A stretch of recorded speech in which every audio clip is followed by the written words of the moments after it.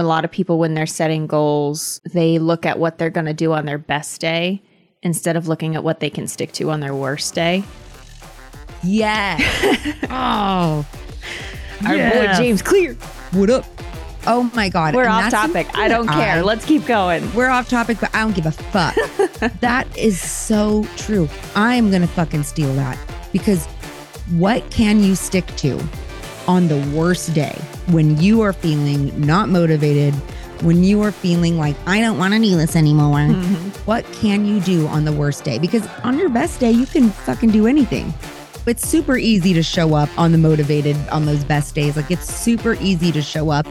It's super easy to cook healthy, but what can you do on your worst day? And what can you stick to stay the course? I fucking love that. Yeah, me too. It's like another way to describe minimums, right? What is the minimum that you can do to keep that ball rolling? It's the dimmer switch again. Exactly. You turn it up, you turn it down. It's never completely off. Hey there, welcome to Tater Talks. Two bitches talk fitness. I'm Brooke.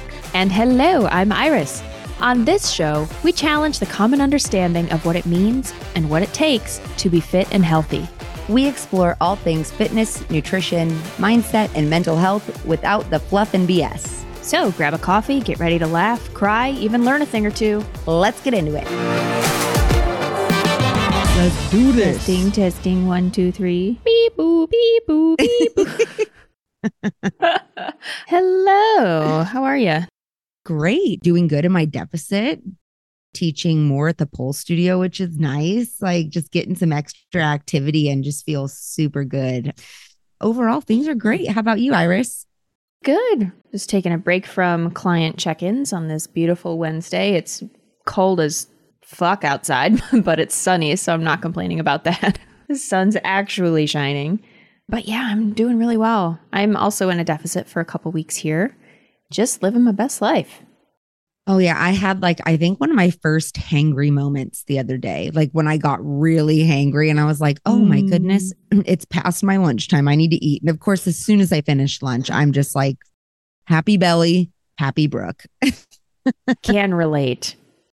Thank you to our dear sweet listeners for these questions that we're going to answer and discuss a little bit. I really love doing Q&A episodes because there's only so much time and space you can talk about things on Instagram. And I like being able to give more nuance and approach things from a different perspective, a couple different perspectives maybe. So I've divided them up again into fitness, nutrition, and mindset, and give some A's to some Q's. Love it. Let's do this. You want to kick off the first one? Yes. Why does zero sugar soda have 0 calories, but something like zero sugar breakfast syrup still have calories?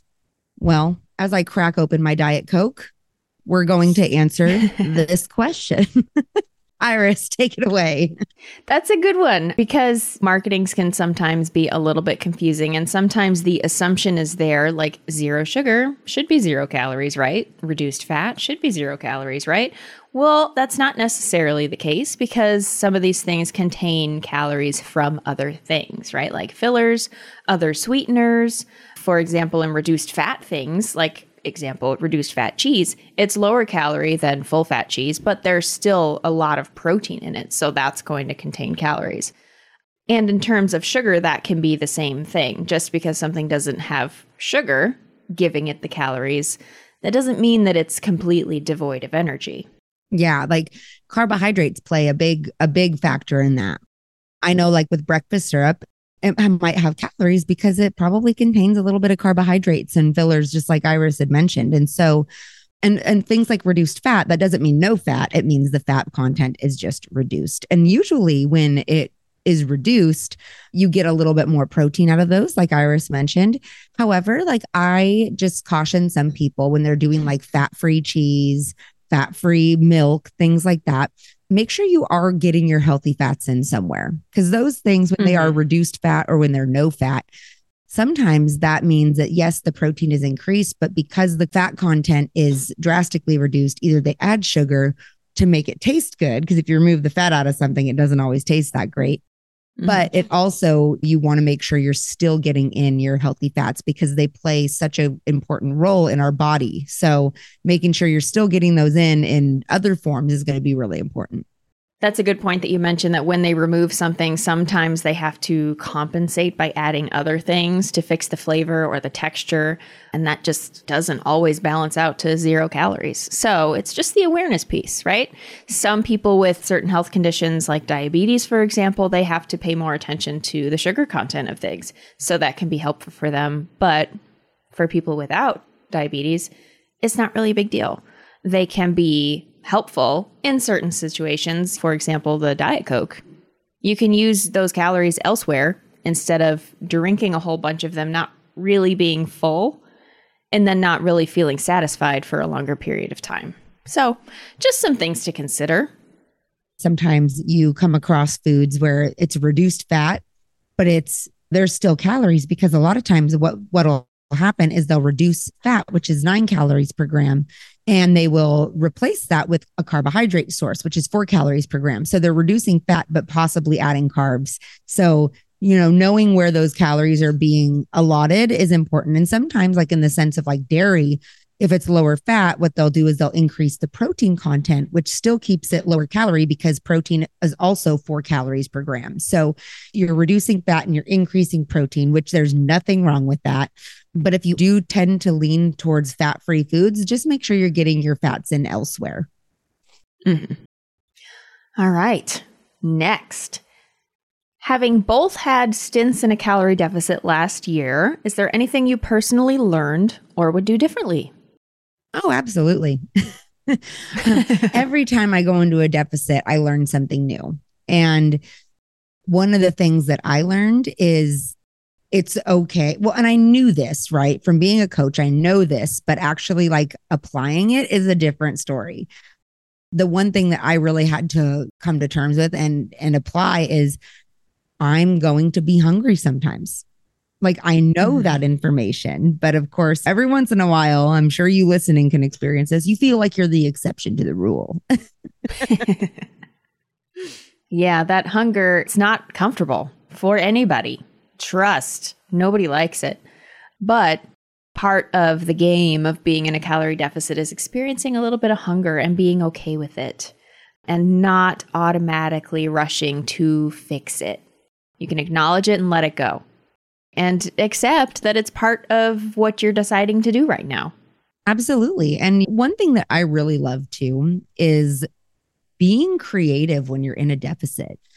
I guess that's something that I also learned was being creative with your food. I mean, being able to like add a lot of high volume vegetables, zucchini or green beans, really like beefing up your meals. And making sure that there's a lot of vegetables, making sure you're getting some fruit in there for fiber. That's something that I really focused on my last deficit. The last time my deficit went really well. And I was eating a lot more vegetables. And so using that and being able to be creative in the kitchen and how can I add veggies here? How can I add veggies there? That is super, super helpful. And that definitely is something that I'm carrying with me into this deficit. Because what that's going to do is it's actually going to help satiate you. And it's also going to add a lot more micronutrients. And here in the winter months, like that's important. It's important for your immune function. So like making sure that this time around, I'm adding a lot more vegetables, a lot more fruit. And it has been so helpful in the long run. It's funny that you say that particular piece because that is exactly what I'm doing as well. And it's exactly what I did too. Like the last time I had a stint in a deficit that went really, really well, I was intentional about my micronutrients and my volume. It just literally fills you up and makes it easier to be consistent because you're not constantly feeling those annoying twinges of hunger. Like they come, it's part of it, and it's to be expected as we've already talked about. But when you literally fill your stomach up more and feed your body a wide range of micronutrients, after a while, you can feel the difference. Oh, absolutely. I really believe most people can actually feel the difference. Yeah. Well, and their energy levels, like people's energy levels get better. The more you increase your quality of food, the more energy you're going to have because you're going to My skin Yes. My skin gets better. Yeah. Yeah, it's incredible. Our bodies are truly incredible. And I think a lot of people don't give our bodies enough credit. Yeah. Some people are so focused on changing it or reaching their goals or making our bodies stronger that it's hard for some people to take a step back and look at how we fuel our bodies and what that can do. Like I had the same thing happen to me where when I started drinking a lot more water, because that's another part of the piece. Like if you're in a deficit, drink your fucking water because that can really help. Like drinking 8 ounces of water before a meal, that can help. You still get a little bit of fullness from the water. But what can happen is once you eat food and you're increasing your food volume, it's amazing what it does for your body. You might not eat as much because you realize like, oh, not that you always mistake like thirst for hunger, because I hate when people say that, but it can be helpful in portion control before a meal. Yeah, for sure. The other thing that was kind of reinforced for me last year was just everything we talk about timelines, that they just don't fucking matter and they don't help. Earlier last year in a podcast, we talked about this in depth and we'll revisit it because it's been a while, but I shared an experience where we had a very, very close friend's wedding, like one of our best friends. We hadn't seen him in a long time. A lot of our chosen family, some of whom we've never met in person, were finally going to be together in one place at this wedding after like years of getting really close over COVID and becoming really good friends and hanging out online multiple times a week for hours. And I kind of had that self-imposed timeline of this is a wedding that I want to look good for. Not that anybody else cared. I knew that internally, but I did want to be successful in a deficit for a timeline. And once we talked about it and once I got it off my chest, it kind of let that go a little bit because I knew, again, nobody cared. It was just me. I was putting this on myself. And then I was able to be a lot more consistent because there wasn't this pressure on me. We went to the wedding, had a fantastic time, really enjoyed hanging out with our people. And then for the rest of the year, I had some times of pulling back a little bit and not being super on point and just being okay with living life. Yeah. And maintaining. Did I get to my quote unquote goal? Like I didn't have a weight goal, but I had a consistency goal. Did I 100% follow through? No. Did I survive? Yes. Is it okay? Yes. And just like that was reinforced for me, the dimmer switch analogy that we talk about, where it's not all the way on, it's not all the way off. We turn it up when we can, we dial it back when we need to. It's never completely off. It's just life. Life happens. Allow life to happen. It's okay. And once you have certain habits in place, even if you're not completely on point, it's also not all lost because you have this lifestyle and this identity as a person who cares about this stuff, how much and what you eat, getting movement in, doing your lifts, mental health, stress management, all of that stuff. And so it just all kind of balances out once you get that pressure off yourself. So that was really reinforced for me last year. And I just want to pass that on again because, man, these deadlines that people put on themselves, some of which are understandable because if you have a date for something, yeah, it's a date for something that's upcoming. But relieve some of that pressure. It makes life so much easier, so much more enjoyable. Oh, absolutely. I mean, when you think about it, unless you do have a deadline, let's say you're getting married or you're going to someone's wedding, like having an aesthetic goal is valid. If you want to look a certain way in a dress or in a tux or what have you, like that's totally fine. It's totally valid. But when you are putting deadlines on yourself, when you don't have an event, when you're just like, I want to be this weight by summer, what is going to happen in summertime if you're not that weight? Like, is the world going to fucking crumble? Probably not. The world's been crumbling. It's already on its way out. It's already on fire. This is fine. No. But seriously, like when you put that deadline on yourself, all it's going to do is weigh on you. And I know this because last year, like I'll be a little bit of an open book here. Last year, I went through a lot of shit. My ex-fiance and we ended a relationship, but I had to move. I had to completely uproot our life, like my son and I's life, and create a new pretty much a new routine and a new life on my own with him. And I was also trying to be in a calorie deficit. Was that smart? Absolutely not. And so that's also important, is like, I was putting deadlines on myself. And like, you guys, we're people too. Coaches are people too. And we still sometimes make these mistakes from time to time. And I think that's important for people to know, like, you're not the only ones. Like, coaches, this also can happen to coaches. But I was sitting there and I'm like, I'm going to be this weight by my birthday. And my birthday's in May. And when it was May, I was like, I am not this weight. And you know what? I don't give a fuck. Like, and I shouldn't say weight because it's more of a composition goal that I had versus a weight goal. But, you know, coaches are people too. I am now in a deficit almost a year after ending my engagement. And now I'm finally in a place mentally, physically, emotionally, spiritually, where I can dedicate that time to myself. And I see that a lot with clients sometimes, where they have so much on their plate. A deficit is only going to add to it. So a deficit is a choice. Like, you have to choose to have that type of drive and discipline when you're in a deficit. And sometimes life events can affect that. Like, it absolutely affects that. So making sure that, like, when you're going into a deficit, like, make sure that this might sound a little shitty, but like, make sure that you've earned the right to be there. No, I agree. I don't think that sounds shitty at all.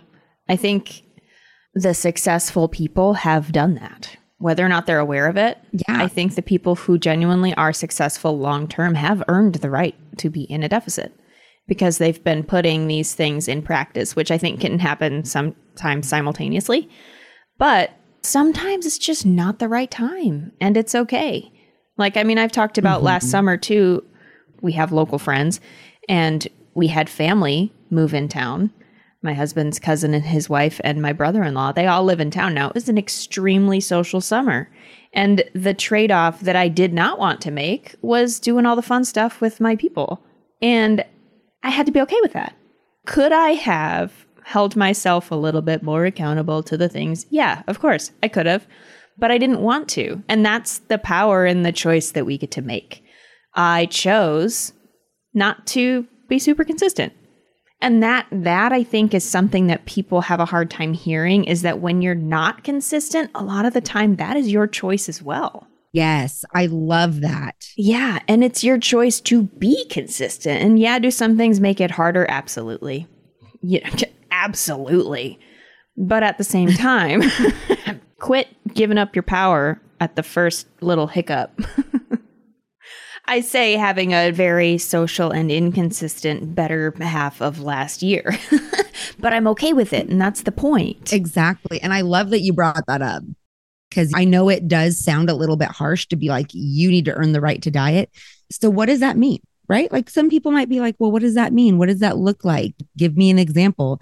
And an example is you need to develop habits before you go into a deficit. Like, you need to start creating habits, making sure that, like, you are preparing your food, like building these habits before going into a deficit. That way you don't go into a deficit.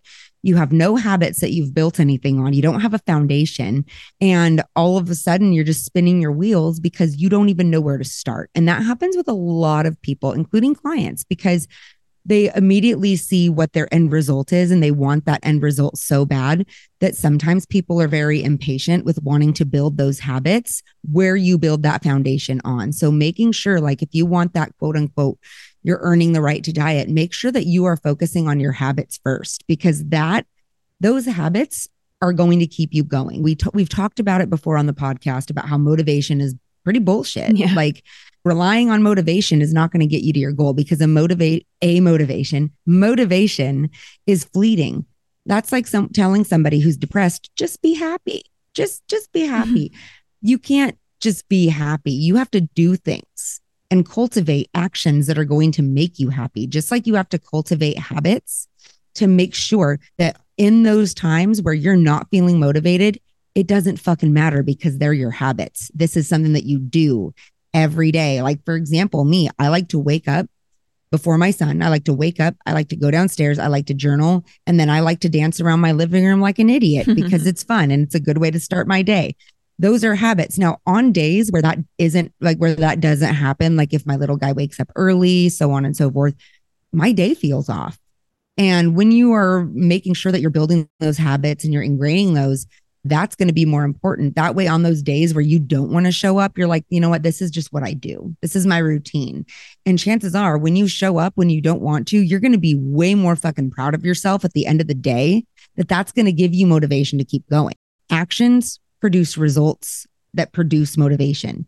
So if you're sitting there waiting for motivation to kick you in the ass, you're going to have a couple of great days, but you're not going to have good years. You need to make sure that you're taking the action now so you can get the results that you're looking for, despite whether you're feeling motivated, despite where you're feeling tired or fatigued. You just need to keep showing up. That's what it's about, is just keep showing up and building those habits. And that's when you're going to earn that right to be in a deficit, because you can fall back on those habits when you're not feeling motivated. Yes.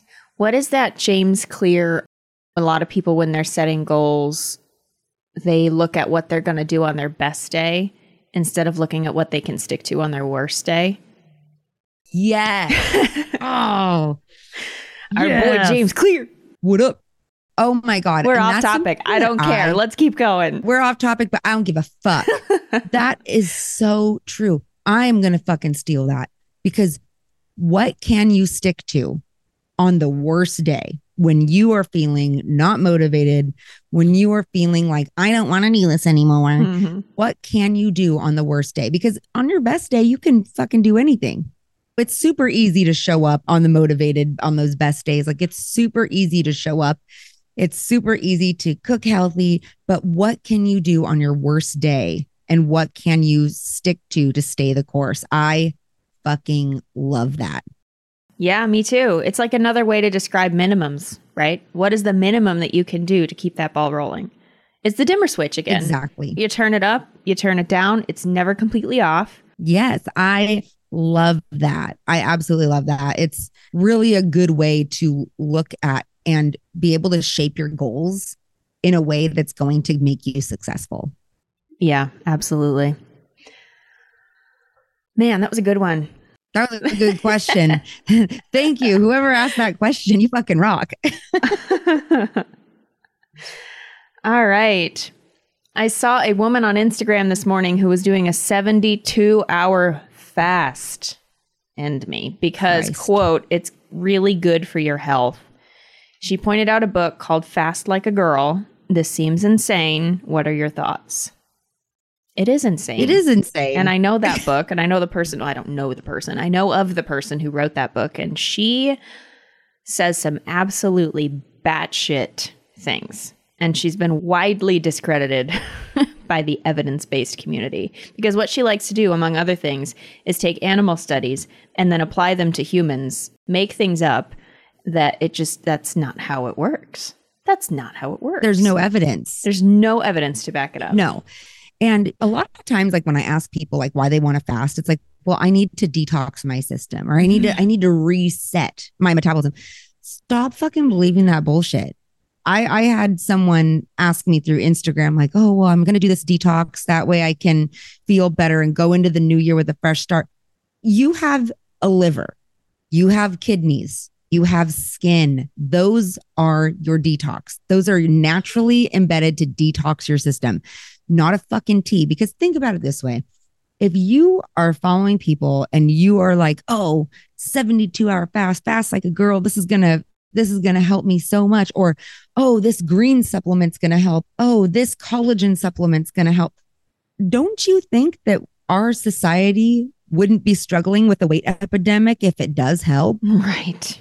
We would not be suffering health epidemics if this shit helps. There is nothing that is going to detox your liver. There's nothing that's going to detox your body or reset your First of all, like the resetting your metabolism, that doesn't fucking happen. There's no on and off switch. Yeah, if you reset it, you die. So get that out of your head right now. You reset it, you're in the ground, man. There is no boosting the metabolism. There can be improving the metabolism, but it's not a fucking like turbo. Yeah. When it comes to like improving metabolism, it's figuring out your total daily energy expenditure. It is making sure that you're strength training to improve muscle mass. That way, when you start gaining muscle mass, your body naturally burns more calories. That is how you quote unquote boost your metabolism. There's nothing booster about that. It takes a lot of time and a lot of fucking hard work. Mm-hmm. Yeah, some of this lady's claims for fasting and health as well. One of the things she says is fasting for longer periods of time, like 24 hours, 72 hours. It can balance your hormones, help PCOS, insulin resistance, thyroid issues. The evidence base actually suggests the opposite of that. Extended fasting can lead to menstrual irregularities, thyroid dysfunction, increased cortisol levels, the exact opposite of what she says. Like you mentioned, Brooke, she really promotes detox diets, which of course involves cutting foods out and eating specific foods that are supposed to detoxify the body. But we have a liver and kidneys that if they work fine, we're fine. And if not, we need to go see an actual doctor, not a chiropractor, and get our shit fixed with some dialysis or other help. She really has a thing against gluten and dairy, which have a place in a healthy diet, a well-rounded, balanced, health-forward diet, and fat loss, which are two different things, but related. She also says some crazy things about the gut microbiome, which I'm excited to have in the next couple months here, an actual gut health person on to kind of explain what is up with that. I mean, this specific person is nuts. There is no evidence to back up anything she says. Yeah. But, you know, in general, here's the thing with fasting. It's not magic. It's just skipping a meal or multiple, depending on how you do it, which we really don't recommend for a variety of reasons. Some of which is the direct relation to rebound binging. Oh, yeah. When your fast is over. That is a huge thing. And talk about upsetting your gut microbiome and your health. That'll do it. Binging as a result of fasting. From a coaching perspective and a macro perspective, it is really difficult for people to hit their protein goal when they're intermittent fasting. Very difficult. People are out of touch with their hunger and fullness cues because they push it so far. There's a lot of things about it that we just really don't recommend. Yeah. And I agree. It's when you're trying to fast, when you're trying to cleanse, like think about your intention of why you're doing that. Mm-hmm. Is it because you want to lose weight? Because if it is, there are other ways. And we all know it. It's calorie deficit. Yeah. Calorie deficit. And that's something where it's important to get enough protein. It's important to get enough fiber. When you're fasting, like Iris said, like if you are trying to hit a protein goal and you're fasting, it's going to be really hard. You're going to have to supplement that. Big time. Instead of being able to eat it. And not only that, but like you fast every day anyway. Like, do you fucking sleep? When you're sleeping, you're fasting. Yeah. You don't need to do these 24 to 72 hour fasts, because if you do lose weight, guess what you're losing? You're losing water. Mm-hmm. You're not losing body fat. It takes a lot longer to lose body fat. Like that takes like a month of consistent calorie deficit to see a change in body fat percentage. I can go take a shit right now and lose a pound. Yeah. I can dehydrate myself today and be a lower weight tomorrow. What are you looking for? And I think that's the most important thing is, do you want a lifestyle change or do you want to get fit quick scheme? Because if you want to get fit quick scheme, guess what? You're going to have to learn the hard way because there is no such thing. Yeah. Another thing that we talk about it, but I don't think widely is talked about enough is the psychological effects of all this crap. Like I used to intermittent fast. I used to be a hardcore intermittent faster. And you know, the psychological absolute nonsense that was going on the entire time, because along with all the other dietary restrictions I was putting on myself, can't eat this, can't go here. Well, you want to go out for brunch? Too bad. I can't go because it's before my eating window starts. Do you want to hang out later? Nope. Sorry. It's just nonsense that overcomplicates things. Can intermittent fasting, not talking about fast like a girl in Mindy Pell's version, can a smaller, more reasonable way of intermittent fasting be okay? Yeah, sure. Depending on the person. But far too often and far too easily, it is just another yo-yo extreme, overcomplicated by the internet, overcomplicated by people who just make shit up without the evidence to back it up. So yeah, you're right. It is insane. Absolutely. Yeah. All right. What is the next question? I want to be plant-based, but I can't figure out how to stay in a deficit and get enough protein. Suggestions. Well, first and foremost, my first suggestion is plan everything around protein. Yeah. Even you meat eaters. Yeah. And when it says want to go plant-based, I'm assuming that's vegan or vegetarian. So like that's something that I think needs to be elaborated on a little bit more. When you are a vegetarian, there are definitely ways that you can get more protein, like without eating meat.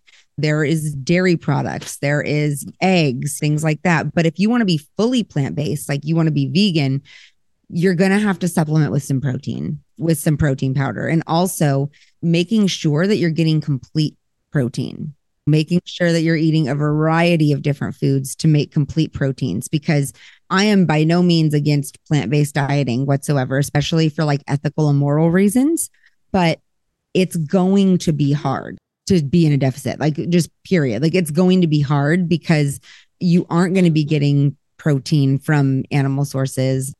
Yeah, it's got to be a lot more intentional than otherwise. It just does.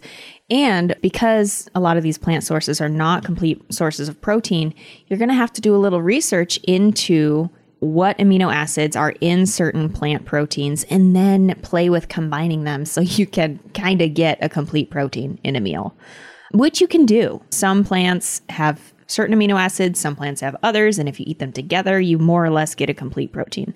It's going to have to be more specific and intentional, which is not a bad thing. I think it's a cool opportunity to learn a lot about food and start playing with your meals and your food structure and putting it together in a way that works for you. And like Brooke said, I'm also not against plant-based. I like to think I eat plant forward. I eat a lot of animal proteins, but I do eat a lot of whole foods, plants with protein. And there's nothing wrong with that. But it is going to be a little bit of a Tetris, and that's okay. Yeah, it's just going to be a little bit harder than how hard a deficit already is. So as long as you're mentally prepared for that, that's what's important. All right, moving into fitness. My teenagers expressed interest in joining a gym. I've only ever worked out at home with free weights and a treadmill. What guidance can I give them about working out at a public gym, etiquette, types of machines, etc.? I like this question. Yes, I really like this question, especially the etiquette question. I think that's something that a lot of people get anxious about when they are going to a gym. Is like they don't understand like the etiquette, and they get nervous because they see things online where it's like people are talking about people not having gym etiquette. So I love this question. As far as gym etiquette, it's pretty simple. Don't be a dick. Yeah. Clean up your shit, put it back. If someone is using something, you can go up and say, hey, how many sets do you have left? Things like that, like just being communicative with other gym members and just respecting the space. Mm-hmm. Yeah. And as far as types of machines, you can go in with them and say, hey, can you give us a tour? Show us around, show us the machines. And then if your kiddos have some questions about specific ones, you can ask the staff, like, hey, can you show me how this works? They're there to help. They'd be more than happy to do so. But yeah, I mean, the biggest thing about gym etiquette, like Brooke said, is just be generally respectful. Ask if you can work in, ask if somebody's done with something, wipe your stuff down if you're sweating all over it. Don't go if you're sick and coughing and sneezing.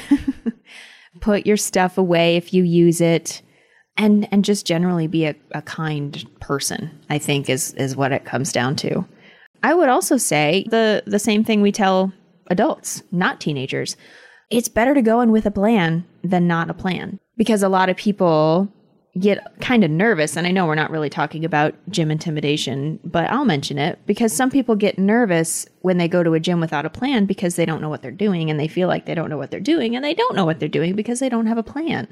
So even if they download something online, a plan is better than no plan, even if it's not like a great one. They can start there and then eventually start learning more, and maybe even, depending on their goals and your capability, hire somebody to help them with specific stuff. I think that could be extremely valuable for teenagers. I've got a teenager client right now, and I love her. She's great. Yeah, I was actually just going to mention that. If you have the ability to, maybe hire a coach to work with your teenagers. And the reason why I say that is because you want to make sure that they are building a solid foundation.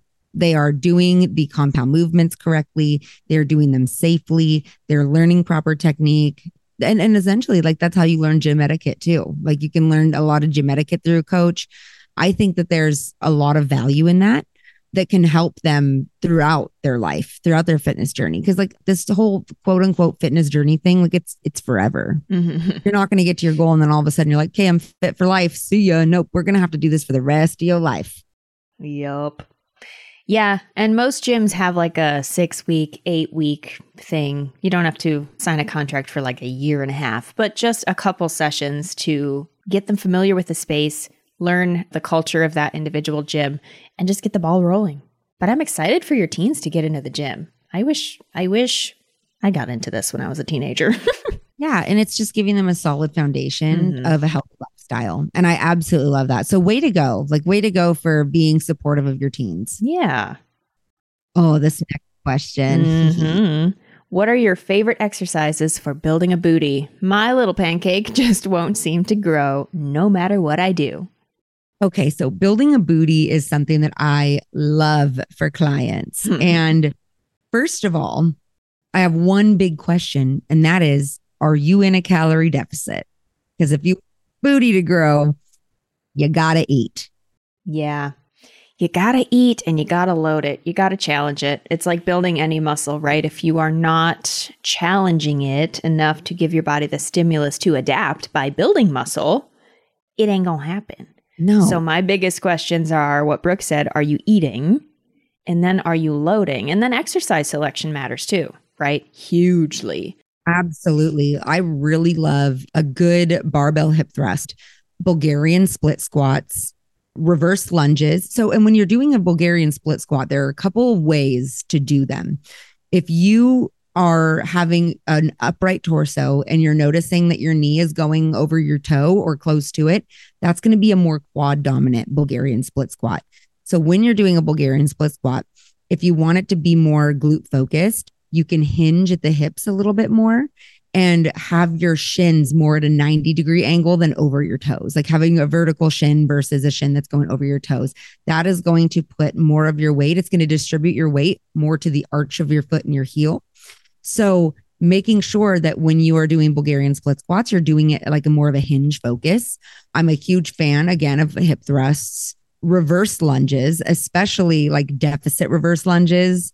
That really gets your glutes going too. Yes. Yeah. And when we think about building any muscle, challenging any muscle, we have to think about lining it up properly, right? So what is the main purpose of the glutes? To extend the hip. So when we want to challenge the glutes in that plane of motion, we have to think about loading them in a situation where they have to work to extend the hips. So think RDLs, hip thrusts. Like Brooke said, I absolutely love hip thrusts. And the funny thing is when you get stronger and stronger, because you're going to have to, I mean, that booty you want is not hip thrusting 15 pounds. It's hip thrusting like 225. So when you load it, some people are like, it's just such a big, annoying setup, which it can be, but that's a really good exercise for that because it does exactly what the glutes are supposed to do. Very simply and under heavy load is extend that hip. Oh, and with that, like when you are doing like a hip thrust, making sure that you're not pressing through your toes. Because I've had clients say that they felt their quads in a hip thrust. So general rule when it comes to hip thrusts, when it comes to reverse lunges, when it comes to Bulgarian split squats, when it comes to step downs or step ups, making sure that you're distributing your weight more into your glutes by pressing through the arch of your foot. That's going to help a ton. It's going to keep you more stable, but also like making sure that the load is heavy enough or the volume is more. So even if you're going a little bit lighter, making sure that you're really using a lot more volume can also be really, really helpful. Absolutely. And then again, circling back to the food, there are very, very few and specific situations in which somebody can pack on pounds of muscle, and even then it's probably not pounds, in a calorie deficit. And that is if you are on performance enhancing drugs or steroids, if you are a very, very beginner and have never touched a weight before in your life, Or if you've just been working out for a long time and never really gotten into hypertrophy stimulus and you start doing that and your body starts to adapt because it's just never experienced that before. Those are really the three. Beyond that, you need to get into maintenance at least. Yeah. And I'll add one more. Like if you are somebody that works out, but you've had to take like a long hiatus, like let's say you have surgery and you haven't been to the gym in 6-7 months, like that's also something to be aware of. Like if you've taken a couple months off the gym, you can kind of revert back to those quote unquote newbie gains. Yes. Yeah. I was just talking to a gym friend the other day. She was having some back problems. And I was like, yeah, but think about this. You get to have that dopamine hit that all of us advanced people long for of more weight every time, more reps every time.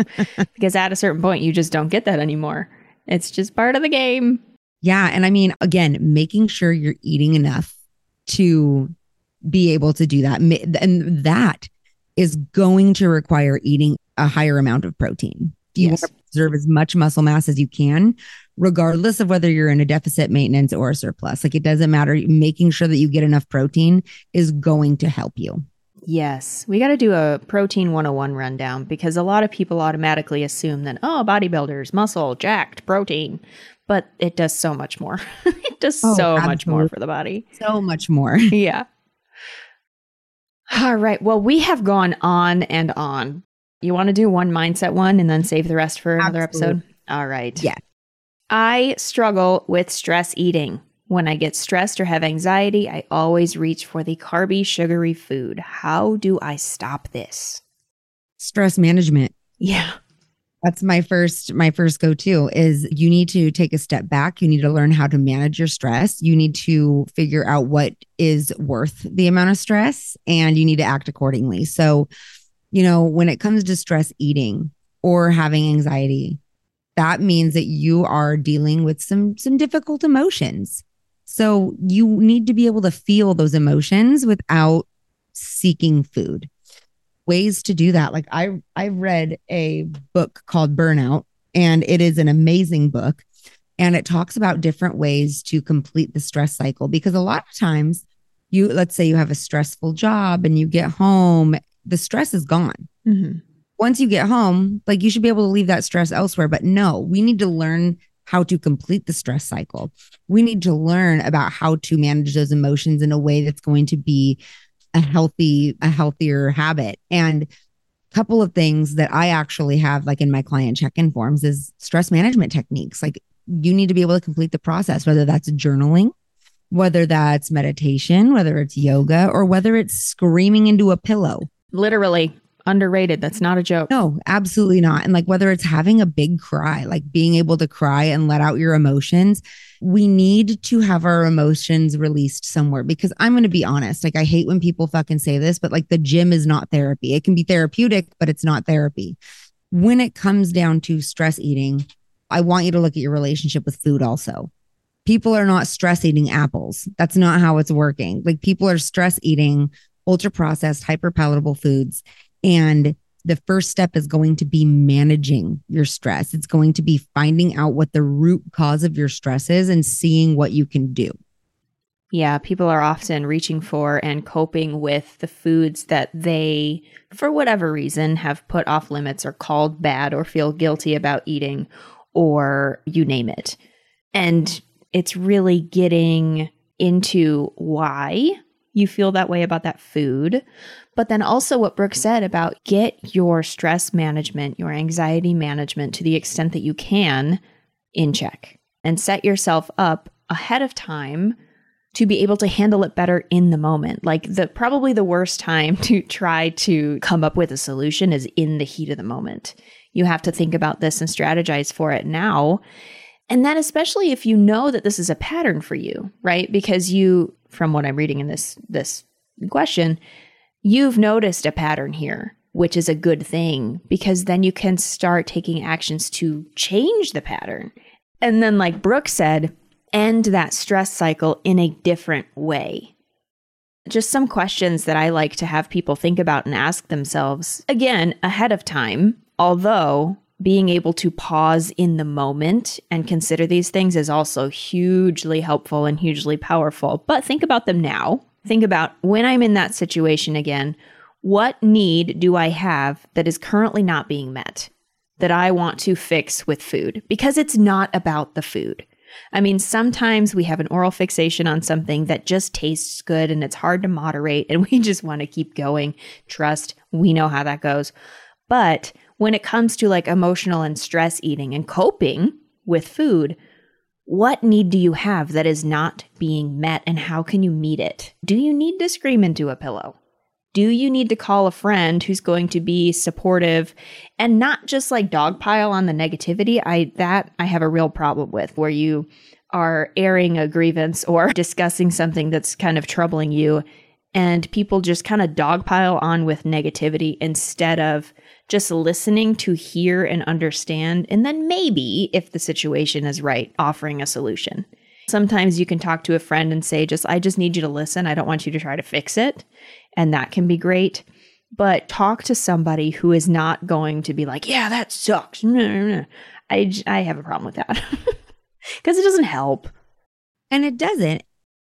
Just because you have dealt with the stressor doesn't mean you've dealt with the stress itself. Because if you're finding yourself in that pattern of stress eating, that means that you have not completed the stress cycle. And it is super important to complete the stress cycle. Let's think about it this way. The most efficient way to complete the stress cycle is by actually taking action. And it's through movement. Physical activity, literally moving your body, is the first line in attack when it comes to completing the stress cycle and burning out. It's not the only thing that completes it, but making sure that we are like regulating our nervous system is going to be really helpful.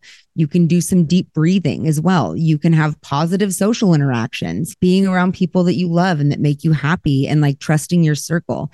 Another one is laughing. Like laughter can help completing the stress cycle. Watching a funny movie that makes you laugh out loud. Affection helps, like being able to have like a nice big bear hug. That can help too. Creative expression, a big old cry. Like there are so many things that you can do to help complete the stress cycle. And I'm actually taking notes out of this book that I have read twice. And it is called Burnout: The Secret of Unlocking the Stress Cycle. And it's by Dr. Emily Nagoski and Amelia Nagoski. They're twin sisters. And this book, it has changed my life personally. Really talks about burnout. A lot of times when we are stress eating and we are exhausted and we're fatigued, it's because we have not completed the stress cycle. It's because we are burnt out. And I can't tell you how many times I've felt burnt out, and making sure that you're dealing with stress in a way that is going to actually complete the cycle is so important. Scream into a pillow. I love that. I just bought it. You're like, bye. It's interesting. And if you look at it and you sit back, you're going to have heavy feelings. A lot of people are not emotionally equipped enough to deal with these heavy feelings. And the first time and the first way to know that you are equipped for that is that you're actually managing the stress cycle. Me, I will literally Kim Kardashian ugly cry into a pillow and scream. I know that sounds really extra, but it's true. And I love doing it. That's a good way to complete the stress cycle. And you feel so much better when you do it. Mm-hmm. You know what I like to do is go sit in my car and just like scream, roar at the top of my lungs. And I don't know why, it just feels better in the car. You just like grip the steering wheel, not driving anywhere, and then just like let it out. Because you don't get to do that often, really. And it just feels good. Yeah. And like overall, when you are stress eating and you notice that you have anxiety, I want you to challenge yourself of sitting in the discomfort of that, whether that's writing it down, whether it's calling a friend and talking it out. Being able to do that is really a gift that you can give yourself, because you don't have to be stuck in that stress cycle with the stress eating, because usually that looks like binging or overeating, and you don't have to do that. Like that's going to impact your relationship with food. So finding other ways to deal with it is going to be so helpful. And one of the things that have helped me the most in my life with this is going to therapy. Mm-hmm. It is talking to someone who is unbiased of the situation and can help you see things through a different lens. So I highly recommend that. Yes. Could not agree more. Well, this has been a long episode, but I loved every minute of it. I did too. It's like, I don't want it to end, but I know it has to end sometime. I know. And there's some questions we didn't get to, so I'm going to hang on to them for later. But thank you guys for staying this long. We hope you had a nice long walk. Yes, I hope you did. I hope that you eat your protein, eat your veggies, drink your water, your raisin. And we will talk to you next time. Same place. Bye-bye. I love you. Bye. Thanks for listening to Tater Talks, two bitches talk fitness. If you enjoyed the show, let us know by writing a review, subscribing wherever you like to listen to podcasts. Find me, Iris, on Instagram at Iris Deadlifts. And you can find me, Brooke, on Instagram at GetYouABrooke. We'll talk to you soon. Dude, that was so good. That really was.